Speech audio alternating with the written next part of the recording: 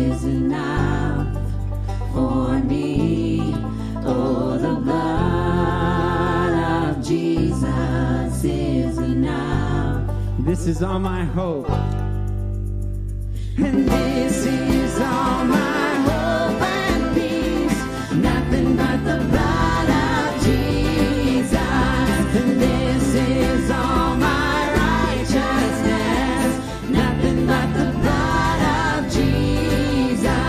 And oh, precious is the flow that makes me white as snow. No other fount I know.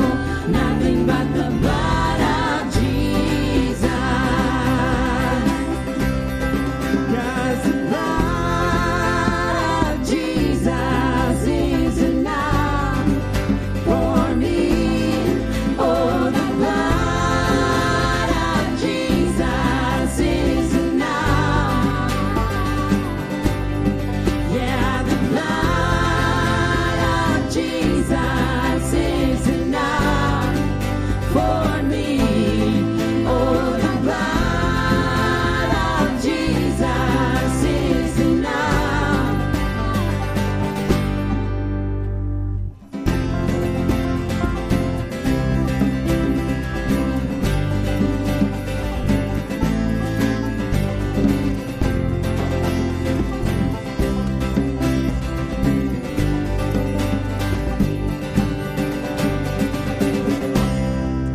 Amen. Aren't you thankful for Jesus this morning?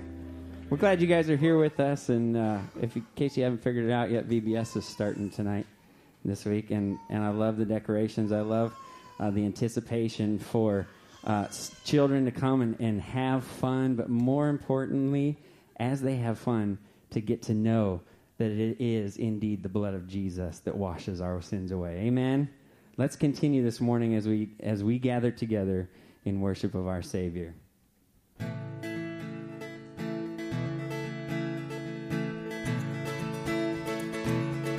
Oh Lord my God, when I in awesome wonder consider all the world thy hands have made, I see the stars, I hear the rolling thunder, thy power throughout the universe displayed. Then sings my soul, my Savior God, to thee. How great thou art, how great thou art. Then sings my soul, my Savior God, to thee. How great thou art, how great thou art. When through the wood and forest glades I wander and hear the birds sing sweetly in the trees. When I look down from lofty mountain grandeur and hear the brook and feel the gentle breeze, then sings my soul, my Savior God, to thee. How great thou art, how great thou art. Then sings my soul, my Savior God, to thee. How great thou art, how great thou art. And when I think that God his Son not sparing sent him to die, I scarce can take it in, that on the cross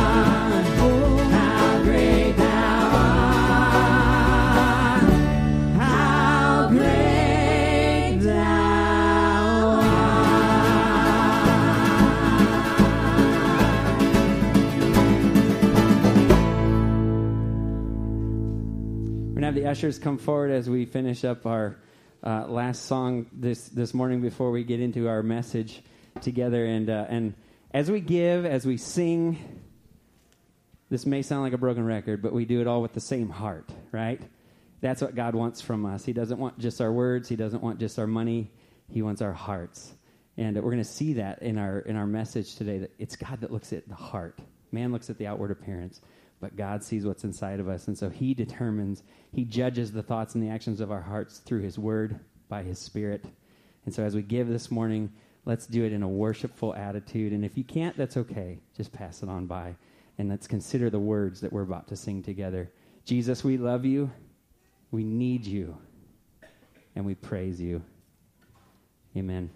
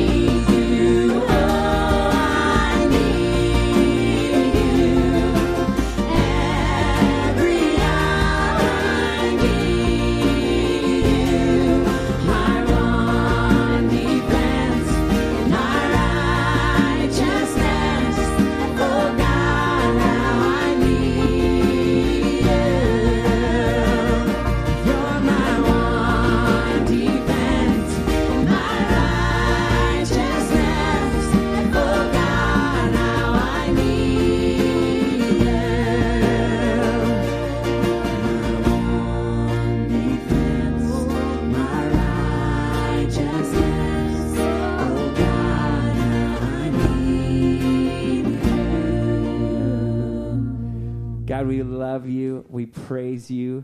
We give you glory and honor and thanks. And we thank you for your son, Jesus. You are a good, good father to us. And we praise you for that. In Jesus' name, amen. Amen. You can have a seat. Happy Father's Day to all of you men and grandfathers here with us this morning. One of our hopes is that this message would be an encouragement and kind of a spurring on to your faith and to your walk as a father and a grandfather. If you have a Bible on your lap or your device, get to 1 Samuel. We'll be in chapters 16 and 17 this morning. as you're getting there in 1 Samuel, I want to share with you an update on Brad and Erica Lehman so you can be aware and be praying. They'll be sending out this following letter probably today or later this week, and they wanted to share with you, their church family, first. So let me read this to you. Last April, Erica and I announced that we had felt a call and desire to serve our God and Savior at Isaiah 55 in Reynosa, Mexico. God's been so faithful to us through this process as we have sought His direction and will. And through all and above all, our prayer has been that our lives would honor and glorify our Lord and Savior. From the beginning, one of our requirements was that for us to serve on the mission field, we needed our path to be clear, we would have peace in our decision-making, and that doors would be open.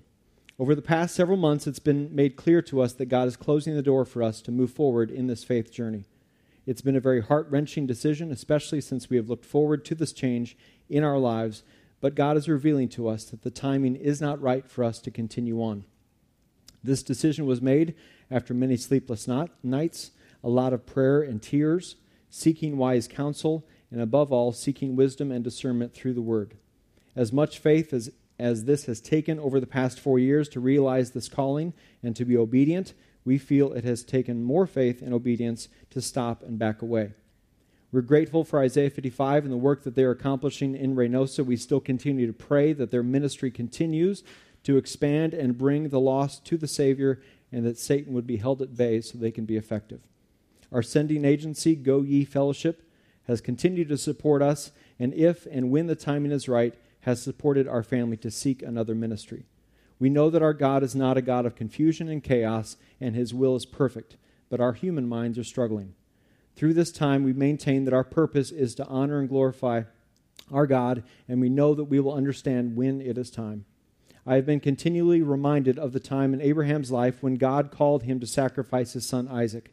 God loved Isaac and was asking for Abraham's obedience. In the end, Abraham was blessed for his faith and obedience and spared Isaac's life. We share this because although God calls us to walk in faith and obedience in a way that doesn't make sense to our finite minds, God is ultimately in control, and we are only called to obey. To do otherwise would be sin.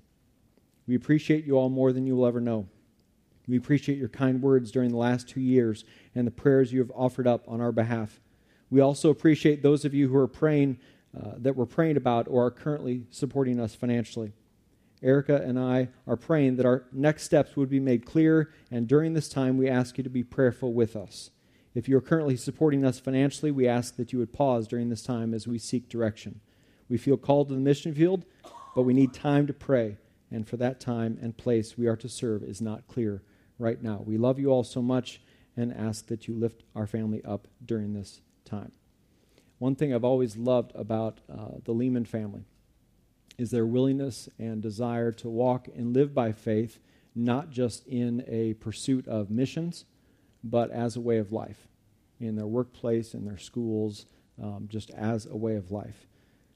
I'd encourage you to be continuing to pray for them, to, as you have opportunity, to pray with them, not just say, hey, I'm praying for you, but to actually pray with them.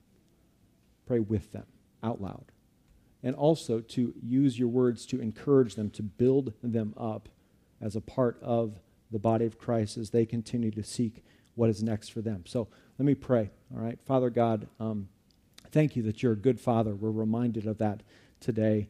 On Father's Day, we're reminded that you're a perfect and gracious Father, and I pray that your grace would be ever so evident to the Lehman family as they continue to trust in you, as they continue to walk and live by faith. I pray that you would make it so crystal clear about next steps. God, I thank you that they're on mission, that they are loving you and loving people and making disciples as a way of life now. It's not something they have to begin doing, but they're something that they've been doing for years. And I pray that as they walk that out, as they love you, as they follow you, as they trust in you, that you'd make their path clear, that you'd make it straight, and that they would trust in you. Thank you for the call that you have on their lives to serve you, to love you, to worship you supremely above all else. And Father God, be gracious to them in this time as they seek you and as they trust in you. We pray this in Jesus' name. Amen. As you can see, our summer VBS is going to kick off tonight. If you're new with us today, we don't typically have this kind of backdrop, preaching or worship-wise, and so it is good to be together this morning to consider Father's Day, consider David and Goliath and the story that we're looking at, but also to anticipate the week ahead of ministry, and we're going to be praying for volunteers and the kids in the week ahead of ministry at the end of the service.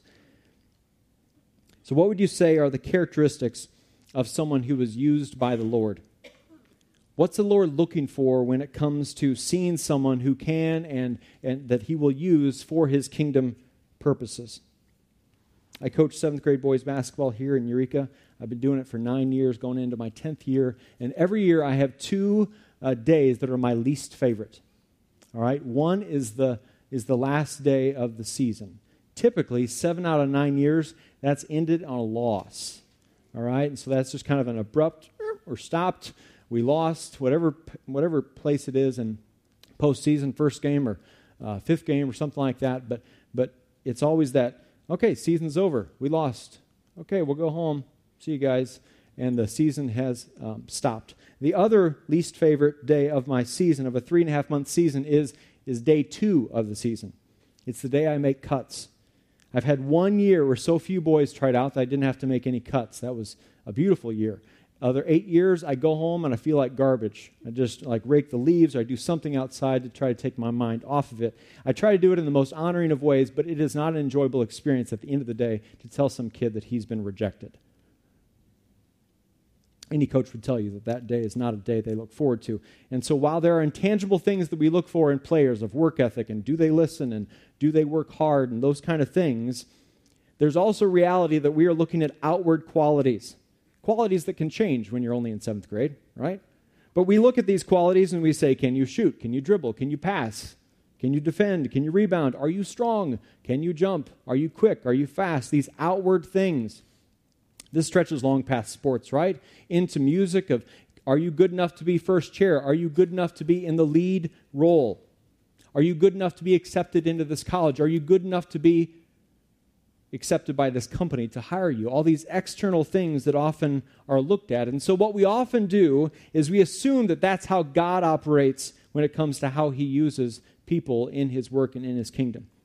That his focus is on external qualities. And so we take that logic that happens horizontally and we go, okay, well, God only uses those who are super knowledgeable. God only uses those who are really comfortable in front of crowds and can speak well. God only uses those people who seem like they kind of have it all together and their family could be up on a billboard. God only seems to use those that come from a Christian heritage. God only uses those who seem like they've lived a morally pure life, so to speak. We take this logic of a focus on external qualities that we can observe, and we project that same logic onto Almighty God. And we assume he operates by the same set of rules, as if he is somehow boxed in by our thoughts and our perceptions. But what we'll see in today's text and story, among other things, is that God does not look at the outward qualities. He looks at the heart when determining who he can and who he will use. We'll see an example of the Lord using someone in his kingdom, and we'll see characteristics there that are true not just in David's life, but in lives that we've looked at thus far, what we see in the life of Christ, what we see in the life of the church in present day. Today we're introduced to a young David, and whether you grew up in church or not, many of us know bits and pieces of David's story. And one thing we know about David is that he was not perfect.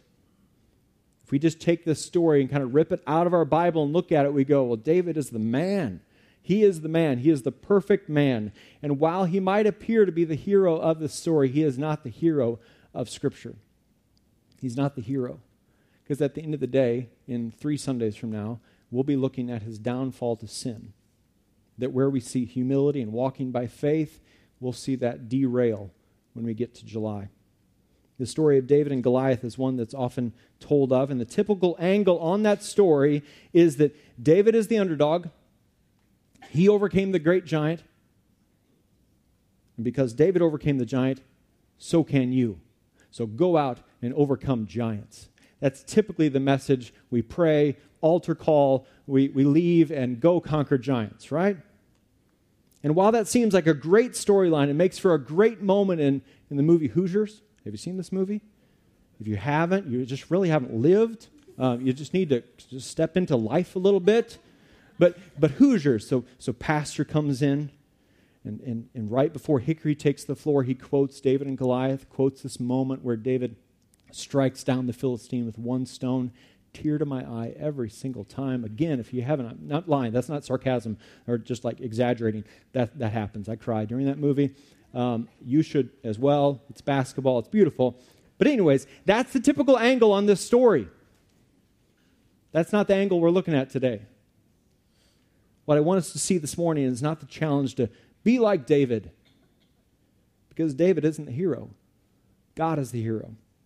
God was the one who enabled David to do great things. What I want us to see, among other things, is that David overcoming the giant for his people is a greater picture of Jesus overcoming the enemy for his people. It's a story that points us to Christ, the victory that we already have in Christ. When I was growing up and we'd travel to St. Louis and to visit the zoo or to watch this team that was just kind of perennial winners playing the game of baseball, just year in and year out, just constantly winning. We'd go down there and we'd watch, and you just got to know your history, so you don't lose sight of that. So we'd go down, and one of the fun things to do when I wasn't faced. We had a celebrity station wagon growing up, and so it had this seat that faced backwards, and so this game didn't work when I faced backwards, but I could wave at people and annoy them in that way. But going down, facing forward, one of the games you'd play is how soon can you see the arch? Like, oh, there's a glimpse of it. And then you'd come around that last bend and onto the bridge, and oh, there it is, top to bottom. But the game was to see these glimpses, these little parts of the arch before they tuck behind a tree or a hillside. As we venture through the Old Testament and toward the New Testament, what I'd love for us to see is glimpses of the cross. Glimpses of Jesus, because they're there. And they remind us of the destination that we're headed toward. And then we make that final bend, and there it is, top to bottom, Jesus in the flesh. And then the cross. So as we look at this story, look for hints and details of the cross, hints and details of glimpses of Jesus as we venture through this, the one who is the king that we worship, the one who is the true hero, the one who fights for his people. 1 Samuel 16 begins, verse 1. The Lord said to Samuel, "How long will you grieve over Saul, since I have rejected him from being king over Israel?" Samuel was a prophet and judge for Israel, and last week we saw Samuel confront King Saul, the king that preceded David. And Saul lived a life of partial obedience to the Lord, and as a result of his continual rebellion, the Lord rejects Saul as king. In chapter 15, we saw Samuel grieve over Saul and his sin. And here we see this grief continuing, and in a sense, the Lord is telling Samuel, it's time to move on. Samuel had even been told in verse 28 of chapter 15 that the kingdom of Israel would be given to one of Saul's neighbors, a neighbor who was better than him. And so the Lord calls Samuel to move from grief to hope. The Lord continues, "Fill your horn with oil and go. I will send you to Jesse the Bethlehemite. For I provided for myself a king among his sons." And Samuel said, "How can I go? If Saul hears it, he will kill me." And the Lord said, "Take a heifer with you and say, I have come to sacrifice to the Lord. And invite Jesse to the sacrifice, and I will show you what you shall do. And you shall anoint for me him whom I declare to you." Now, what we can't know for sure here, but maybe what we can assume in looking at last week's story, the storyline was Saul took the best of the livestock of the Amalekites. And when he wasn't supposed to, God asked him to destroy everything. And Saul said, well, I'm going to use it to worship the Lord. So what we might be able to assume here is that God, in his grace and in his providence and just in his ability to work around circumstances, work through circumstances, that God takes this heifer that would have been the Amalekites and takes it and now redeems it for a purpose of revealing God's will and offering worship, true worship to the Lord. Verse 4, Samuel did what the Lord commanded and came to Bethlehem. The elders of the city came to meet him, trembling, and said, "Do you come peaceably?" And he said, "Peaceably." I have come to sacrifice to the Lord. Consecrate yourselves and come with me to the sacrifice. And he consecrated Jesse and his sons and invited them to the sacrifice. Now the stage has been set. Jesse's family has been invited to the tryout for the king. But they don't realize that's why they're there. They're assuming that they're there simply to worship the Lord. But in this moment, the Lord will reveal to Samuel who will make the cut, who's going to be the next king of Israel. And Samuel, he only knows this, that this person is going to be better than Saul. And Saul was physically strong, a strong personality. And so Samuel, knowing that and knowing that this new king would be better, you'd imagine that Samuel's thinking, this guy is just going to have this massive physical presence. This presence, this personality that just says, King of Israel. Jesse's family arrives, verse 6. When they came, he looked on Eliab and thought, surely the Lord's anointed is before him. But the Lord said to Samuel, do not look on his appearance or on the height of his stature, because I have rejected him, for the Lord sees not as man sees. Man looks on the outward appearance, but the Lord looks on the heart. Surely the son of Jesse is better than Saul. Look at him. But then the Lord turns the kingdom of this world on a dime, so to speak, and instead reverses that, and we look at it from the kingdom of God. See, the world looks at the outward appearance. We judge and evaluate on outward appearance, but the Lord is focused on the heart, the internal quality and the character of someone. And in that area is where we'll see King David be far better than King Saul. It was not an outward improvement, but an inward one. The heart is what controls the actions and our choices. And in Saul, we saw a king who was out for himself, who built monuments to himself, who, instead of owning his own sin, tried to shift it and blame it on others, who lived not for the praise of God, but for the praise of man. His heart is what led to those actions. But in David's heart, we'll see a totally different picture, a man after God's heart, one of faith and humility. In verse 8, then Jesse called Abinadab and made him pass before Samuel, and he said, neither has the Lord chosen this one. Then Jesse made Shammah pass by, and he said, neither has the Lord chosen this one. And Jesse made 7 of his sons pass before Samuel, and Samuel said to Jesse, the Lord has not chosen these. Samuel had to be thinking, okay, Lord, what is going on here? Verse 11, then Samuel said to Jesse, are all your sons here? And he said, there remains yet the youngest, but behold, he's keeping the sheep. I love this. Jesse didn't even bring David to this time of worship, this sacrifice ceremony. David was busy tending sheep. He was serving. He was fulfilling his role in the family. And you get the sense that David was insignificant in the family because he didn't even initially come to this worship sacrifice. We see that same thing in Gideon. He called himself weak and insignificant in the family, but the Lord used him. And Samuel said to Jesse, send and get him, for we will not sit down till he comes here. And he sent and brought him in. Now he was ruddy and had beautiful eyes and was handsome. And the Lord said, arise, anoint him, for this is he. Then Samuel took the horn of oil and anointed him in the midst of his brothers, and the Spirit of the Lord rushed upon David from that day forward, and Samuel rose up and went to Ramah. So David may have had beautiful eyes and was handsome, and that's in the Bible. It's just like associated with the name David. But he was young. Hey, you got to take your opportunities. You don't come across the Scripture every day, so you got to strike while the iron's hot. All right, but he was young and he was small. This is a contrast to the external qualities of Saul. And the Lord sees something internal in David. He's evaluating him internally, not externally. And it's for those reasons that the Lord anoints him as the future king. And so the Lord calls out David. And as a result, the Spirit of the Lord comes upon and empowers David. It's the same language that we saw in the story of Samson when the Spirit of the Lord rushed upon him, it says. And so now David is not doing things in his own strength, but by the power of the Spirit of God. The story continues in verse 14, where we see the Spirit of the Lord depart from Saul. A harmful spirit is given instead. By God's providence, David is skillful in playing the lyre, L-Y-R-E, and he's brought into Saul's service to comfort him through music. We learn in verse 18 that David is a man of valor, a man of war, prudent in speech, and a man of good presence, and the Lord is with him.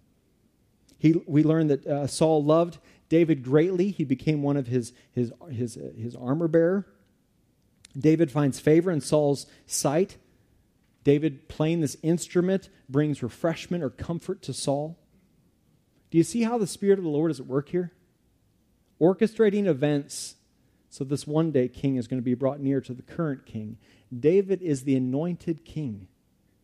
He knows this is his destiny. Not many people know it at this point. He knows it's his. And yet he's not forcing his timing. He's not clearing the path and saying, well, my time's right now. He's just trusting in the Lord. There's this faith, this faith in God, this humility before God and his timing that we see evident continually in David's life, not just right here. David's got this calling on his life, but he's not going to step out and try to force that calling, but he's going to trust in God's timing and how God will orchestrate events so that calling will come to its fruition. And now we get to chapter 17 and the main event. And the Philistines, enemies of Israel and the Lord, are gathered on one mountain. And then on the other mountain are Israel and its armies gathered. And in between is this valley. And then picking up the story in verse 4. And there came out from the camp of the Philistines a champion named Goliath of Gath, whose height was 6 cubits and a span. He had a helmet of bronze on his head, and he was armed with a coat of mail, just strong envelopes. And this is a bad joke. Father's Day, you got to have a dad joke, though. And the weight of the coat was 5,000 shekels of bronze, and he had bronze armor on his legs and a javelin of bronze slung between his shoulders. And the shaft of his spear was like a weaver's beam, and his spear's head weighed 600 shekels of iron, and his shield bearer went before him, a giant of a man, 9 feet, 9 inches tall, covered in armor, giving the appearance of a snake with all that armor. A snake that continues to defy and rebel and come up against the Lord and his people. Verse 8, he stood and shouted to the ranks of Israel, "Why have you come out to draw up for battle? Am I not a Philistine, and are you not servants of Saul? Choose a man for yourselves and let him come down to me. If he is able to fight with me and kill me, then we will be your servants. But if I prevail against him and kill him, then you shall be our servants and serve us." And the Philistines said, "I defy the ranks of Israel this day. Give me a man that we may fight together." When Saul and all Israel heard these words of the Philistine, they were dismayed and greatly afraid. When you look at this on paper, on a chart, like that you would draw between two teams or two boxers or those kind of things, this chart, Goliath and whoever the Israelite army would have, Goliath on paper just wins every time. It makes sense as to why the people were dismayed and greatly afraid. He's larger than life. It appears that he has all the advantage and all the power. Do you notice what Goliath calls the nation of Israel? He says in verse 8, "Are you not servants of Saul?" This is a knock against their identity. Trying to make the soldiers think that ultimately they serve Saul instead of being reminded that they serve Almighty God. That they're not merely servants of Saul the king, but they're servants of the King of Kings, the Lord of Lords, the great high king. It's subtle here by Goliath, but the enemy of our souls, depicted as a snake in Genesis 3, is the liar of liars. He twists, often just slightly, contorts things just slightly sometimes, and in doing so tries to shake the identity of the Christ follower, to make us think that we are someone that we are not in Christ. Unfortunately, the soldiers don't recognize this half-truth being shouted at them, and so they cower in fear. On paper, according to human perspective, this does not look good. Through the lens of faith in Almighty God, this supposed giant doesn't seem very giant at all. Faith in an all-powerful, all-seeing, all-good God, it changes our perspective. It changes our perspective when we hit circumstances that don't look good on paper. As the story continues in verse 12, we find out that Jesse's 3 oldest sons are with Saul at the battle. David was going back and forth between tending sheep and then being with Saul. Verse 16 tells us that for 40 days, Goliath came forward and took his stand. Morning and evening, 40 days of temptation. 40 days of taunting.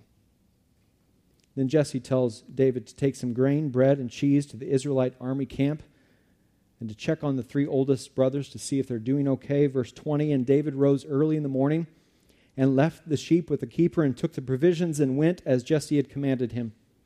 And he came to the encampment as the host was going out to the battle line, shouting the war cry. And Israel and the Philistines drew up for battle, army against army. And David left the things in charge of the keeper of the baggage and ran to the ranks and went and greeted his brothers. As he talked with them, behold, the champion, the Philistine of Gath, Goliath by name, came up out of the ranks of the Philistines and spoke the same words as before, and David heard him. So it's different now. You got a new voice, or a new set of ears, I should say, listening and hearing him. Can you see this in your head? The young, small, insignificant brother comes running up to the 3 older brothers. I got some bread and cheese. How's the battle going? And you just imagine this small, little youthful boy. If you got a little brother, you can probably picture this, right? He's been stuck tending sheep while his older brothers are off fighting this battle. He's experiencing what my friend calls FOMS disease. F-O-M-S. Fear of missing something.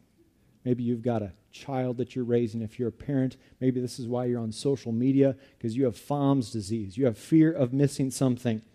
And he comes into the ranks with the people, and for the first time he sees and he hears this great giant.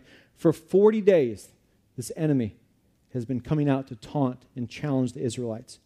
If you're so great, send someone out to fight me. If you think you can overcome me, then let's see it. And this is what David sees in response of the people. Verse 24, all the men of Israel, when they saw the man, fled from him and were much afraid.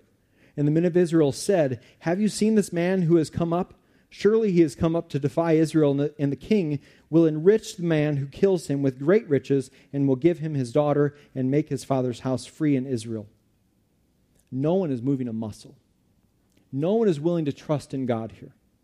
No one is willing to ask a question about how to overcome the giant, but one person is. And David said to the men who stood by him, what shall be done for the man who kills this Philistine and takes away the reproach from Israel? For who is this uncircumcised Philistine that he should defy the armies of the living God? And the people answered him in the same way, so shall it be done to the man who kills him. Again, we see David's desire is not in it for self-glory, but it's in for the glory of God, for the glory of the God of Israel. This enemy is defying the armies of the living God. This is what is bothered David and moved him to action and caused him to walk by faith. Verse 28, now Eliab, his eldest brother, heard when he spoke to the men, and Eliab's anger was kindled against David. And he said, why have you come down? And with whom have you left those few sheep in the wilderness? I know your presumption and the evil of your heart, for you have come down to see the battle. And David said, what have I done now? Was it not but a word? And he turned away from him toward another and spoke in the same way, and the people answered him again as before. Unfortunately, the very first person to question David's beliefs and David's convictions and David's motives in pursuing the enemy is not the enemy. It's his own family. It's from the same camp. The older brother who is cowering in fear and unwilling to believe God for the victory. So where the New Testament calls Christians to encourage one another, spur one another on, build one another up with our words, to say, don't get entangled in that sin. Turn from that. Let's walk together. Let's walk by faith. Let's trust in God in this moment of despair. Where we see that picture in the New Testament, what we see in Eliab is this faithless words being spoken. Not words that would build up David's trust in the Lord, but rather these faithless words. So may we not find ourselves like Eliab in the body of Christ, speaking faithless words or just speaking a lack of words when we should be speaking words of faith that spur on and charge and call us to trust in the Lord in greater ways. I love this. David turned away from him and toward another, it says. I'm not going to listen to that. I'm not going to listen to those faithless words. This voice that would say, I don't need to trust in my God, or that my God is someone who I don't think he is. Verse 31, when the words that David spoke were heard, they repeated them before Saul, and he sent for him. And David said to Saul, let no man's heart fail because of him. Your servant will go and fight with this Philistine. And Saul said to David, you are not able to go against this Philistine to fight with him, for you are but a youth, and he has been a man of war from youth. Again, unbelieving, faithless words spoken from the same camp, from the same family.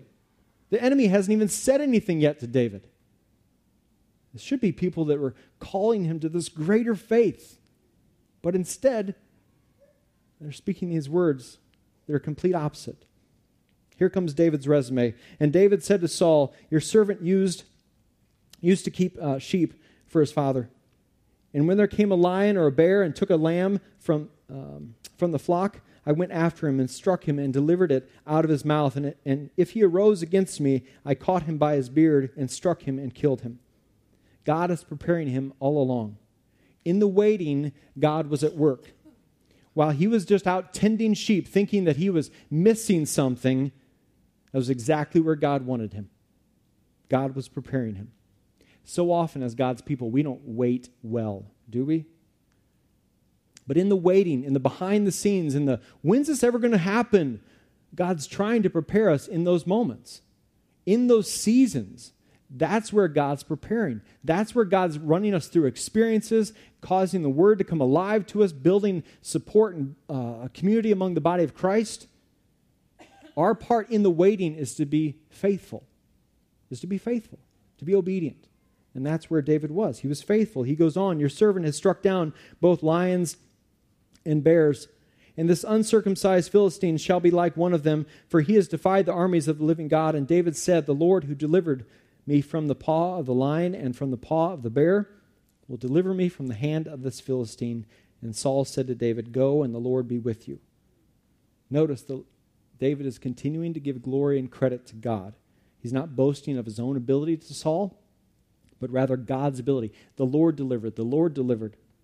Then Saul clothed David with his armor. He put a helmet of bronze on his head and clothed him with a coat of mail. And David strapped his sword over his armor, and he tried in vain to go, for he had not tested them. Then David said to Saul, I cannot go with these, for I have not tested them. They're ginormous, and I am not very large. And David put them off. I don't need this armor. I have the Spirit of the living God on my side. I don't need this armor. And he took off his staff on his hand and chose 5 smooth stones from the brook and put them in his shepherd's pouch. His sling was in his hand, and he approached the Philistine. Do you see this armor-clad, snake-like giant? Small boy with a slingshot and stones. On paper, small boy gets ripped apart, but small boy trusts in the living God, which changes everything. And the Philistine moved forward and came near to David and his shield bearer in front of him. And when the Philistine looked and saw David, he disdained him, for he was but a youth, ruddy and handsome in appearance. And the Philistine said to David, am I a dog that you come to me with sticks? And the Philistine cursed David by his gods. The Philistine said to David, come to me, and I will give your flesh to the birds of the air and to the beasts of the field. And then David said to the Philistine, if you ever want to see the first picture of trash talking, look no further than 1 Samuel 17. Then David said to the Philistine, you come to me with a sword and with a spear and with a javelin, but I come to you in the name of the Lord of hosts, the God of the armies of Israel, whom you have defied. Jesus said in Luke 18:27, with man it's impossible, with God it is possible.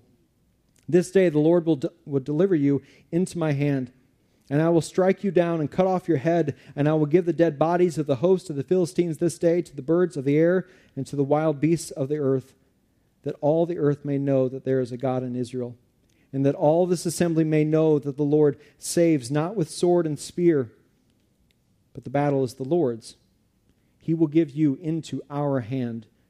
When the Philistine arose and came and drew near to David, David ran quickly toward the battle line to meet the Philistine, and David put his hand in his bag took out a stone and slung it and struck the Philistine on his forehead. The stone sank into his forehead, and he fell on his face to the ground. So David prevailed over the Philistine with the sling and with the stone, but he's not done yet, and struck the Philistine and killed him. There was no sword in the hand of David. Then David ran and stood over the Philistine and took his sword and drew it out of its sheath and killed him and cut off his head with it. When the Philistines saw that their champion was dead, they fled. And the men of Israel and Judah rose with a shout and pursued the Philistines as far as Gath and the gates of Ekron, so that the wounded Philistines fell on the way from Sheharim as far as Gath and Ekron. And the people of Israel came back from chasing the Philistines, and they plundered their camps. Pastor John Aiken speaks to the glimpses that we see of Jesus and the cross, the resurrection, as we look at this story. He writes this: in David, you have the anointed one of God who receives the Spirit, goes out into the wilderness, where an enemy is presenting himself before the people of God 40 days and 40 nights. He crushes the enemy's head. In the Hebrew text, it describes the enemy as wearing snake armor. Again, that sounds familiar, doesn't it? And then he goes on. Jesus, baptized by John, receives the Holy Spirit. Out in the wilderness, the serpent is presenting himself 40 days and 40 nights. Then Jesus withstands the temptation to bypass the cross, and in doing that, crushes the serpent's head. In Revelation 12, how do we overcome the evil one? Through the blood of the Lamb. That's the way in which the evil one is destroyed and defeated. Once the head of the enemy is stepped on, the Israelite army gains this great victory. The confidence of the army goes up because they've had one go before them. They've had one that gains that victory for them. As one pastor said, we are not David in this story. We are the Israelites who are cowering in the corner in fear because we can't face the giant on our own. We are not David in this story. We are the Israelites cowering in the corner out of fear because we needed one to go before us. We can't beat our enemy on our own. So we need a David to stand in our place to defeat our enemies. And in Christ, we see the champion who by faith went to the cross and by his power rose again on the third day, and in doing so secured victory for those who repent and believe in him. Pastor Jerry Vines said this: we don't fight for victory in the Christian life, we fight from victory. From a place of victory that's already been secured for us. In Christ, we no longer cower in fear to the enemy's temptations or the desires of our flesh, because Jesus has already won the victory. We're not to have a spirit of fear or timidity, but a spirit of power, love, and self-discipline. I love that in the midst of this very short, brief knockout in round one battle, David says, for the battle is the Lord's. There's this humility about David that we can learn from. David is in it for God's name and not his own. In David, we see this desire to walk and live by faith when facing apparently impossible circumstances. And all of that is a good word for us this morning, especially for us men on Father's Day. Fathers, grandfathers, single, engaged, we have enough to go around for everybody when it comes to all ages of men this morning. But as you leave, I want you to pick up a small stone from our First Impression volunteers. I spared no expense for you today for Father's Day. Just wanted to tell you how loved you are. The point is not that we would hold this stone and go be like David. That's not the point. The point is that we'd hold the stone and remember that we only have victory, we only have power because of Jesus, because the Spirit of the Lord. The only reason that stone was effective for David was not his ability. It was the Spirit of God, the power of God at work through David. The Israelites needed a champion to fight for them. We too needed a champion to fight for us, and he did that through his death and resurrection. To be a Christ-following man means that we recognize that we are not the champion. We're not trusting in ourselves. We're not thinking we can overcome it on our own and by our own strength. But instead, we recognize that Jesus is our champion. In countless stories in the Bible, we are reminded that victory is found not in personal strength, not in personal might, But in weakness, Israel's escape from Egypt. No army did that. Jericho, overcoming Jericho's walls. All they did is march around. They obeyed. They were faithful. God did the work. Gideon, it was jars and trumpets, but it was the Spirit of God that overcame the enemy. They simply had to obey. David, being young and small with just one stone, we fast forward to the New Testament and we see the weakness of a Savior, the apparent weakness of a Savior hung on a cross. But in that moment is the greatest moment of strength. It appears weak and it appears foolish to the world. But it's what saves us. It's what changes us. It's the moment in history that changes everything. God's power is made perfect in our weakness. David didn't trust in his own strength and ability. The battle was the Lord's. So men, I encourage you to place this somewhere. In your bedroom, in your car, on your desk, wherever. Toolbox. And you place it somewhere to remember the battle is the Lord's. This is not a be like David. This is a trust in the champion Jesus, who fought for you, who laid down his life for you. Some of you don't know Jesus yet. You haven't trusted in him yet because you're continuing to trust in your own strength and your own pride and your own ability to overcome things in your life. How's that working out for you? It's not working out well, is it? I've tried it before. It's anecdotal experience, but I can tell you from Scripture and from my own experience, it doesn't go well. A man of God is a man who trusts in a greater champion, that understands that we needed one to go before us, and that the battle is the Lord's. Our part is to be faithful. Our part is to obey. The battle is the Lord's. So as we close in singing, the team comes back up. Could we stand? I want to pray for the fathers and grandfathers and young men in this room.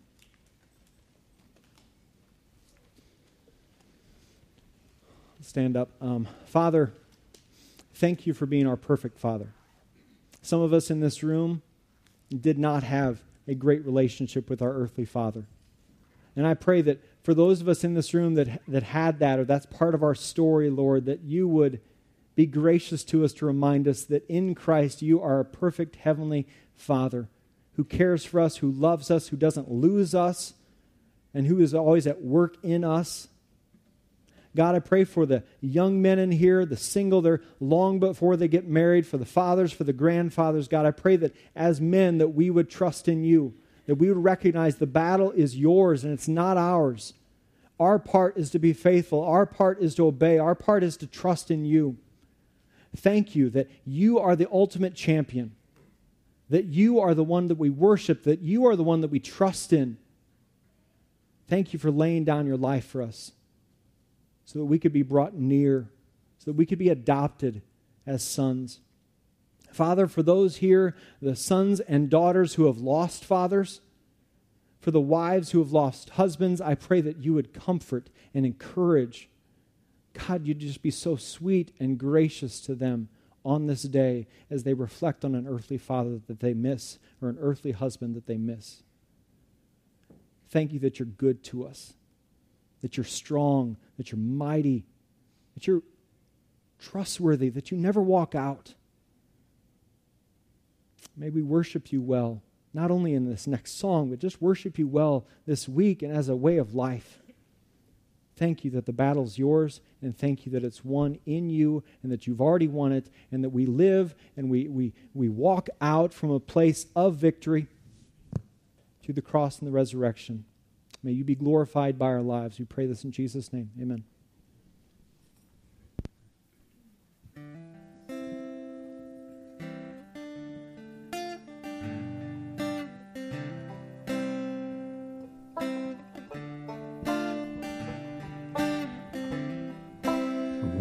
Be close to your side, so heaven is real and death is a lie. I want to hear voices of angels above, singing as one, hallelujah.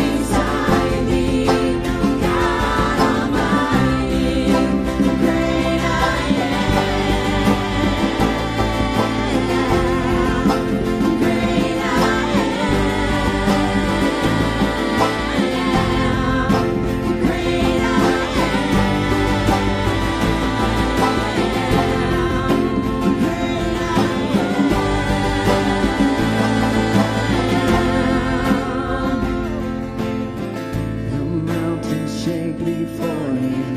The demons run and flee at the mention of the name, King of Majesty. There is no power in hell or any who can stand before the power and the presence of the great I am. Great I am. Great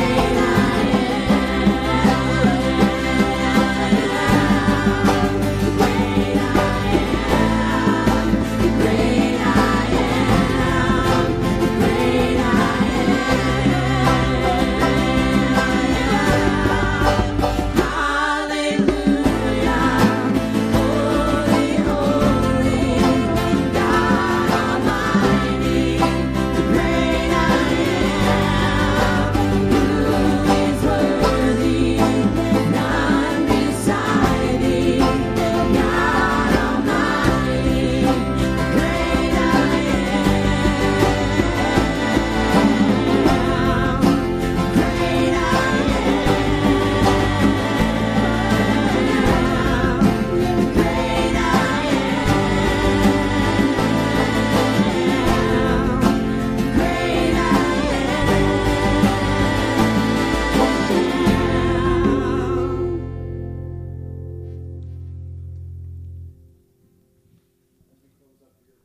We want to pray for VBS, and so John, you want to come on up?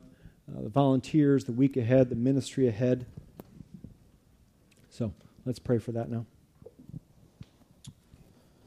Father God, thank you so much for the opportunity that we have as the body to serve you this week.